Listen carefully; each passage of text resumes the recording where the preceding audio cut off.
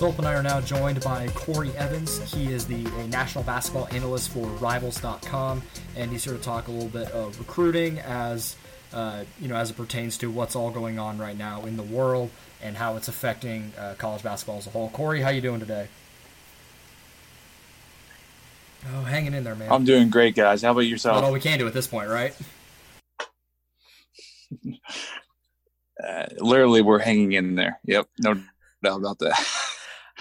I know that like the one big takeaway is I hope we all continue to wash our hands, but I think I've washed my hands more in the last 3 weeks than I washed my hands in the past 10 years before that. I'm not gross, I wash my hands, but at the same time I didn't wash my hands 20 times a day. So yeah, I've actually had to go out and buy some moisturizer and some lotion because I've washed it so much. So I'm right there with you on that. So I want to start. I'm just for you and for other guys in your industry. How is the coronavirus affecting you trying to cover recruiting, trying to keep track of players and keep track of guys? Obviously, you're not traveling to go see them, traveling to see them play, being able to do interviews outside of just over the phone or email. How is this affecting you guys in trying to cover recruiting both in basketball and in football? Yeah, for right now, it's somewhat easy, I guess, because we've already built those relationships up and we cover these kids. So that is the 2020 guys and the transfer guys, but we're going to see the next 6 weeks because last night was expected to be McDonald's All-American game. I was supposed to be in Atlanta today for the Final Four for the next 3-4 days, and then the travel circuit was expected to begin here in next week. So for the most part right now, it's just straight every day. It's watching film. It's making a lot of phone calls. It's more film. It's more phone calls. Just trying to really bank on those relationships that we have. But it's just nothing that we've become accustomed to. I mean, I spent 150, 160 plus days on the road every year to now being in my house for a month straight, which might be 2, 3, 4 months straight. That might be the longest I've ever been in my house for that long. So it's or off the road for that long. So it's just trying to find ways to be productive and efficient. So obviously, I want to focus on the 2020 class, and we're going to talk some Oklahoma State specific here in a minute. But from a national standpoint, obviously the recruiting dead period has been extended to May 31st for D1 and D2. For 2020 hoops prospects, I know majority of them have committed or signed with the schools they're going to go to, but there are quite a few that haven't, and some big names. And like I said, we'll talk about OSU specific, but that includes guys like JT Thor, who Oklahoma State's after, Donovan Williams as well. What kind of impact is this having on these kids? Because this is, for if you haven't had a choice yet, or if you're the Donovan Williams who had his 5 official visits scheduled, but now they're probably not going to happen. You're not going to get to take one. How are recruits handling this stuff? What are ways that schools are trying to help continue this process without an ability to actually have face-to-face time with some of these kids? Yeah, it's some of these kids they realized, they hoped, or they thought that April 15th they'd begin to take visits again. Until yesterday, finally the NCAA came down and extended that till May 31st.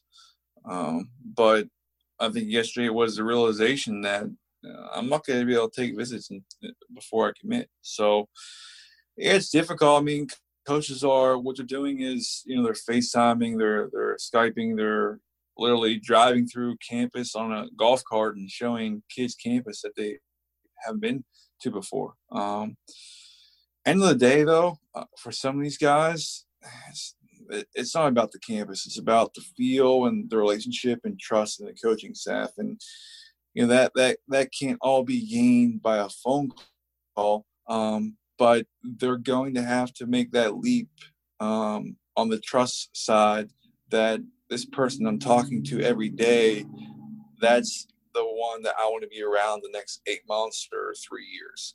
So, yeah, yesterday was a defining moment for some of these guys like Donovan Williams, who is understanding now that I can't take visits, and I'm going to have to be committing here soon, sight unseen. Well, you just answered my question, so that was also where I was about to go to next. Was about Donovan Williams specifically and him not being able to take visits. Then I'll try and phrase it another way. How do you think this affects, where he leans now? Oklahoma State seems to be a pretty good player for him, but do you think there's still opportunities elsewhere for him? Like, how do you think this affects his final decision? Yeah, I think it's going to be more about, like I just said, it's who he's going to trust the most. And I think he's developed a great relationship with Mike Boynton and Oklahoma State staff compared to these other schools that are getting into the picture late in the process. So I'm not sure how great he is with Kansas and A&M and Texas, but I think Oklahoma State and a school like Kansas State are two schools that he's really developed a strong bond with since backing off his commitment earlier in the year from Nebraska. So with Williams and Thor, those are the two names I think Oklahoma State fans are most familiar with as far as top prospects to round out this 2020 class. OSU landed the grad transfer Fair and Flavors, which leaves them with just one scholarship left available. And for those who don't understand, with basketball, it's not so much about how many scholarships you have in a class, it's just how many you have total. So at this point, they have one available scholarship. So barring someone else leaving or something happening with a member of the class, there's only one left to go, and two players that we're talking about. Of Williams and Thor, which one at this point do you feel more strongly will end up at OSU, if either one? This might surprise you, but Thor actually. I think Thor is someone that is not too far off committing in the next few weeks. Was expected to visit Auburn before the Corona pandemic forced for all visits to be canceled, and he's going to have to commit before he officially visits Auburn. He unofficially visited Auburn back in February, but it's a 3-horse race right now. It's Auburn, it's UCLA, it's Oklahoma State. He's not going to UCLA. It's going to be Auburn or Oklahoma State. Auburn definitely made a late run at things, but I think that just the relationship there with JT's family and JT with Coach Boynton and the rest of his staff, and also Cade Cunningham is probably one of the best prospect recruiters I've come across the past 2 years. I think Thor will ultimately and finally, because I've been reporting it for 4 months now that he would commit to Oklahoma State, will finally, pledge to OK State and sign in the coming weeks. So that's interesting, because I've seen quite a few people who feel that Auburn is his lane. Obviously, JT Thor's recruitment is one that Oklahoma State fans have followed pretty closely. Felt like he was going to commit to OSU for a while there, and then there was a feel he might lean Kentucky and then might not go to college. And then obviously Auburn has been making a strong push for him and a few other players as well. What is it? And I know you kind of mentioned that you feel comfortable with that. But with their relationship with Oklahoma State. But as far as fit goes, do you feel Thor is a better fit for this class and rounding it out than Williams is? I think my thing has been, it's felt close so many times, and I know you're a person who stayed on the Thor to OSU bandwagon. I'm just having a hard time buying in on a guy who just seems like he's having a really hard time making up his mind. Yeah, I understand that, and I agree with you. And honestly, Donovan Williams might be a better fit because of the shooting. And I think the more shooters you put on the floor, especially around a guy like Cade Cunningham, the better off you're going to be. But there also is a talent discrepancy there. I think Thor is a superior talent. And you place him alongside Cade and vice versa. And Thor is actually someone at 6'8", 6'9" that can handle and pass and can kind of move Cade off the ball in spurts that Donovan can't or isn't able to do. So I think the front court would be a nightmare for opponents with the Boones returning, Yor and Matthew Alexander Moncrief coming in as well.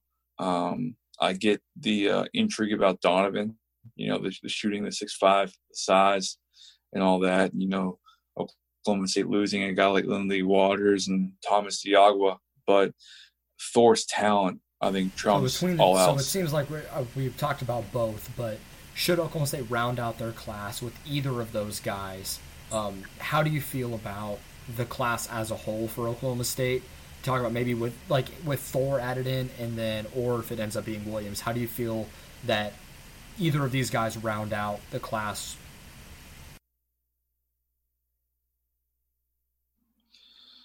If we're talking also about flavors thrown into the mix, I think it's as great of a group of individuals and a collection of individuals that Oklahoma State could have surmised early in the process.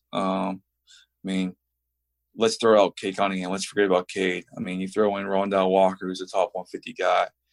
You throw in Matthew Alexander-Moncrief, who's a high 4-star guy. Montreal Pena, in due time, will be solid. Flavors is a shot-making weapon to the extreme. And then a guy like JT Thor, who in past years Oklahoma State fans would be clamoring for, and they're forgetting about how good he is because you have the number one player in America heading your way. You throw in Cade, who is the winner of all winners and I've talked about the kid's lost 2 games in the past 12 months combined. I've never seen anything like it before. And that's just who he is. He's played at the highest level on the EYBL circuit, the highest level on the high school circuit with Montverde. Guys, they respect him, they like him, they want to play with him because they know he's going to make the best out of it all. So you throw Cade into the mix with what is returning. It's a pretty special collection, I think. So obviously the focus is on 2020, but this is what's happening right now is going to have effect on recruiting for a while and down the line. 2020 has been the big year. It feels like since Mike Boynton took the job in Stillwater, his primary focus from a recruiting standpoint, he trying to get Cade Cunningham, trying to build this team, but after this 2020-2021 season, Cade's a one and done. He's going to be gone. Who else from this team might leave early? Looking to 2021 and that recruiting class, how do you feel like that's going for Oklahoma State? I obviously they're not going to have a class like this one coming in. You're not going to have a guy who's basically the top player in the country coming in the 2021. But how do you feel like 2021 is going for OSU, and how is there real concern about what's happening right now and how it will affect Mike Boynton and that class? There's concern because Oklahoma State is one of the better evaluating programs out there. So you can't really evaluate to the extreme they want to without having games to watch. Video can only do so much. So it does hurt. But I will say this, it helps when you have a head coach like Mike Boynton who recruits like a third assistant on a coaching staff, who is out there, who is working the phones, who has connections up and down the East Coast, in the Deep South, of course, in Oklahoma. So you wish they had a commitment in the hopper for 2021. There is talk about, redshirting potentially Montreal Pena, which could really count as a 2021 guy. But I wouldn't be too worried about it. I think they've done a great job of getting out and about and really laying the foundation down with the right prospects in the rising senior class, whether it be the local guy like a Trey Alexander or kids down in Florida like Devo Coleman and Alex Fudge. They've definitely kicked the tires in the right direction with the top prospects that they should be. That's good to hear. I like hearing that Mike Boynton's just an insane recruiter. That's the vibe we all get, and that seems how it's going. But it's nice to hear someone who covers this nationally basically confirming that for us. Yeah, I will say this: that Mike is probably, I don't want to say the hardest because I might be forgetting someone here, but he is definitely one of the top 5 hardest workers I've I'm involved with. I see, I know about, I hear about, working the recruiting end from the head coaching perspective. That's great to hear. Well, I think we'll end on that high note right there. Corey, this has been fantastic. Thank you so much for your insight today. For anyone that doesn't follow your work, where can they do that on social media?